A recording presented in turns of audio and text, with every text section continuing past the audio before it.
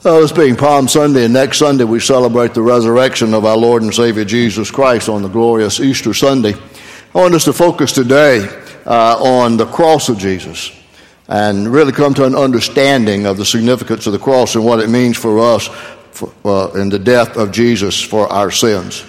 When we take the four Gospels of Matthew, Mark, Luke, and John, which give the account of the life of Christ, and we put together the final events of the life of Jesus, I think we can kind of combine them and notice this order of events. And that is that Jesus and his disciples met together for the Passover meal.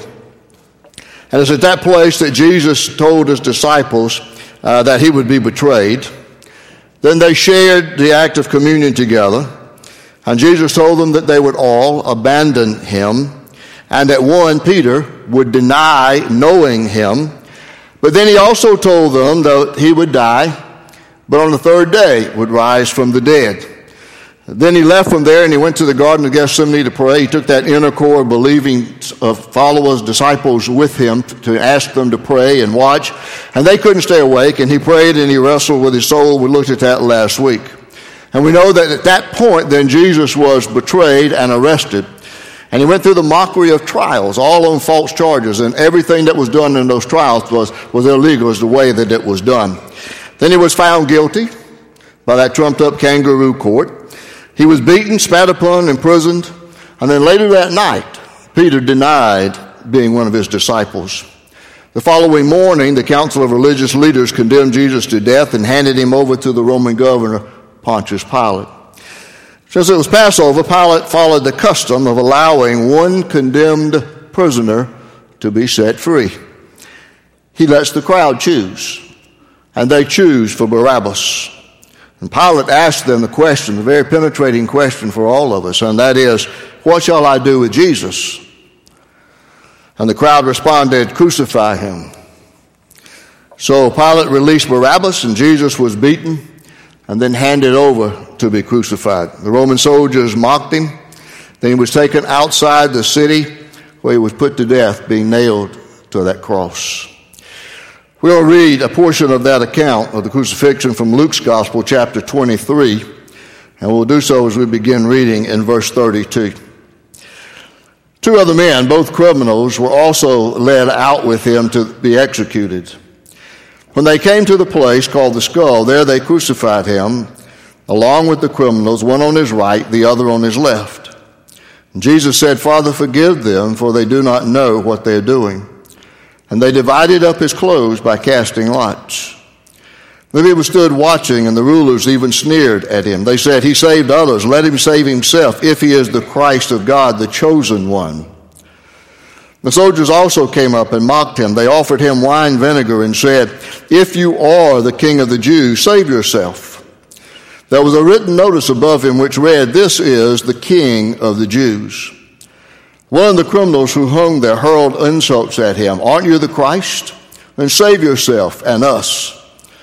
But the other criminal rebuked him. Don't you fear God, he said, since you are under the same sentence? We are punished justly for what we are getting for our deeds deserve. But this man has done nothing wrong. Then he said, Jesus, remember me when you come into your kingdom. And Jesus answered him, I tell you the truth, today you will be with me in paradise. It was now about the 6th hour, and darkness came over the whole land until the 9th hour, for the sun stopped shining. And the curtain of the temple was torn in two. And Jesus called out with a loud voice, Father, into your hands I commit my spirit. When he had said this, he breathed his last. The centurion, seeing what had happened, praised God and said, surely this was a righteous man. When all the people who had gathered to witness this sight saw what took place, they beat their breasts and went away. But all those who knew him, including the women who had followed him from Galilee, stood at a distance watching these things. Well, we might think that maybe we are so familiar with this passage of Scripture or any of them that give us the account of the crucifixion, that why do we need to take time and emphasize the crucifixion and come to an understanding of the cross? Or maybe we literally take this story for granted where we live in the Bible Belt and been believers for a long, long time. But it's interesting about a survey that I read that took place not too long ago, where 7,000 people were interviewed in a Research International in 6 different countries. And the study revealed that the Shell Oil logo and the Mercedes-Benz emblem and the 5 rings of the Olympics were recognized far more widely than the Christian cross. Now that's really surprising to me, as much as the cross is used in so many different ways. In fact, the golden arches of McDonald's and Shell's bright orange, yellow Shell sign were recognized by 84% of the people around the world, whereas only 54% could identify the cross. So we come today in this worship experience a week before Easter, when we celebrate the resurrection of Christ from the dead, to make sure we come to an understanding of the cross. We want to celebrate on the Lord's Supper and Paul's words to us that he would share later about the cross and the response of a believing world. You see, for us as believers, the cross is a symbol of both hope and horror.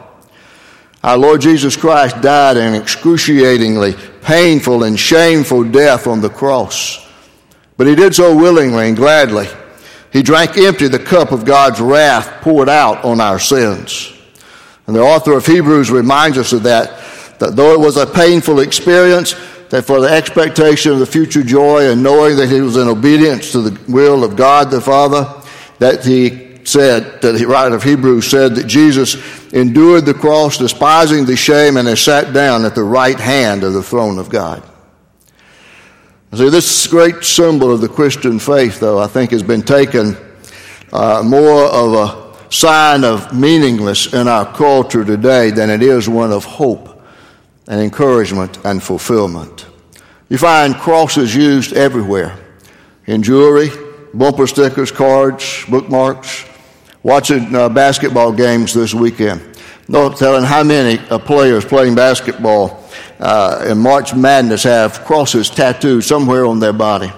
Whenever I see that displayed on somebody, no matter what form it is, a cross and a piece of jewelry, or whether it's a tattoo, I often wonder, do these people know what that means? Do they live the value of that cross?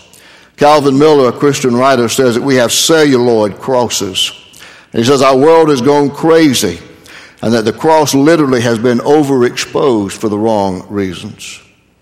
Maybe it's because we don't have a complete understanding of the significance of the cross and what Jesus experienced and what the cross meant in God's plan for us. So just very briefly this morning, as we prepare our hearts to receive the elements of the Lord's Supper, the bread, which represents the body of Christ, and the cup, which represents his blood, I want us to come to an understanding of what the cross really means. And the first observation is that the cross is shame that's turned to glory. The cross is shame that's turned to glory. If we know anything at all about crucifixion, then I think we know that crucifixion and the death that it brought about was one of the most feared throughout history. And death on the cross was saved for the worst of criminals. And death on the cross constituted the greatest of shame, humiliation, and disgrace, especially among the Jews. But Jesus took the shame and humiliation of the cross and he turned it into an instrument to glorify God. And I think when we study the history of these early believers and followers of Jesus Christ, that they did the same thing. They gloried in the cross because Jesus Christ died on that cross for the forgiveness of their sins, and they committed themselves to be followers after Christ and devoted believers of him. I think sometimes we treat the cross as if it's a great treasure, but oftentimes we act as the cross is trash compared to some other things. I've probably done what you've done a lot this weekend, and that's watch some fantastic basketball games. I never remember any year of March Madness with all the upsets of a number 13, 14, and 15 team beating higher seeded teams. But I also never watched these games that I don't think of John Wooten, the legendary coach at UCLA, that I think in one specific span of 10 years won 10 consecutive national championships in basketball. But John Wooten always carried a small cross in his pocket. And he did so to remind himself that there was something far more important in this world than basketball. We need to look at the cross today, whether it's here or wherever we see it, and be reminded that the cross reminds us that it is more important in life than anything else. It's more important than politics. It's more important than business. It's more important than romance. It's more important than education or your career or your health or even your safety. It's more important even than your very life. Second observation we make about the cross is this, and that is the cross is God's demonstration of both love and sacrifice. We've already heard the choir sing about the depth of the love of Christ for us. And when God gave his Son, it was not with any expectation that he might escape this cross. Calvary was never meant to be an option for Jesus. There was no other hope of saving mankind but through the sacrifice of Jesus Christ for the sins of the world. John the Baptist said that Jesus was the Lamb of God who would take away the sins of the world. The gospel writer John, who later wrote the book of Revelation and had his vision while on the island of Patmos, said that Jesus was the Lamb slain from the foundation of the world. And so the cross forever stands as a testimony to us of the love of God. And we're reminded of it over and over in the very heart of the gospel in John 3:16. For God so loved the world that he gave his one and only Son, that whoever believes in him shall not perish, but have eternal life. And in 1 John 4:19 we read these words, herein is love, not that we loved God, but that he loved us and sent his Son to be the propitiation or atoning sacrifice for our sins. You see, the message of the cross is of infinite love. And only God could love us so much that he would give his only Son. And only his Son, Jesus, could love us so much that he would give his life for us on the cross. The cross is a demonstration of both love and sacrifice, the supreme evidence of the love of God. And then thirdly, the cross is foolishness to those who are perishing. The Apostle Paul writes in 1 Corinthians 1:18 and says, for the message of the cross is foolishness to those who are perishing, but to us who are being saved, it is the power of God. I think we can understand that the more we take time and look at the specifics around the crucifixion of Jesus at the time that it took place. Because it certainly seemed as foolishness to the Jews that the supposed Messiah would allow himself to suffer and die at the hands of sinners. It seemed as foolishness to the Gentiles that God would exhibit such love for sinful human beings. And the message of the cross seems as foolishness to those who reject the deity of Christ and who refuse to acknowledge their need for a Savior. You see, the cross was foolishness to the soldiers and the others who cast their insults at Jesus as he hung on that cross, literally becoming sin in our place for us. He saved others, they said. Let him save himself if he is the Christ of God, the chosen one. If you are the King of the Jews, then save yourself. Aren't you the Christ? Then save yourself and us. And then fourthly, we observe that the cross is God's final word about salvation. 1 Corinthians 1:18 again says, for the message of the cross is foolishness to those who are perishing, but to us, that's us as believers who are being saved, it is the power of God. You see, it's the death of Jesus Christ on the cross that displays the power of God to save us from our sins. It's the power of God to keep us and protect us, sanctify us, and fulfill the work of salvation. It's the power of God to raise and glorify to eternal life all those who have believed in Jesus Christ as Savior, who died upon that cross. At the cross, Jesus gave himself to save us. And it's at the cross that we have to give up ourselves that we might find Jesus. There's a legend told among the gypsies of Eastern Europe They said the Roman soldiers were sent out to find a blacksmith to make 4 nails to crucify Jesus. They paid him for the job, and when they came back to get the nails, he'd only completed 3, but they didn't have time to wait for the 4th one. But since he'd already been paid for it, he went ahead and completed the 4th nail. And then when the blacksmith took that hot spike from the forge, he poured water on it. But that nail still glowed brightly. He dropped it in a bucket of water, but it continued to glow brightly. He buried it in the sand, but it continued to glow red. He dropped it into a well with no effect.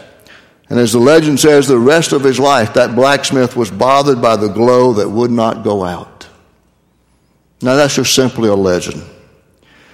But I think the reality of the cross for us today is that the cross will forever communicate to us the message of God's redeeming love on Calvary. And we remember that today, the Sunday before Easter, as we celebrate the Lord's Supper with the elements of the bread that Jesus said was symbolic of his body, and the cup that Jesus said was symbolic of his blood shed for the forgiveness of sins.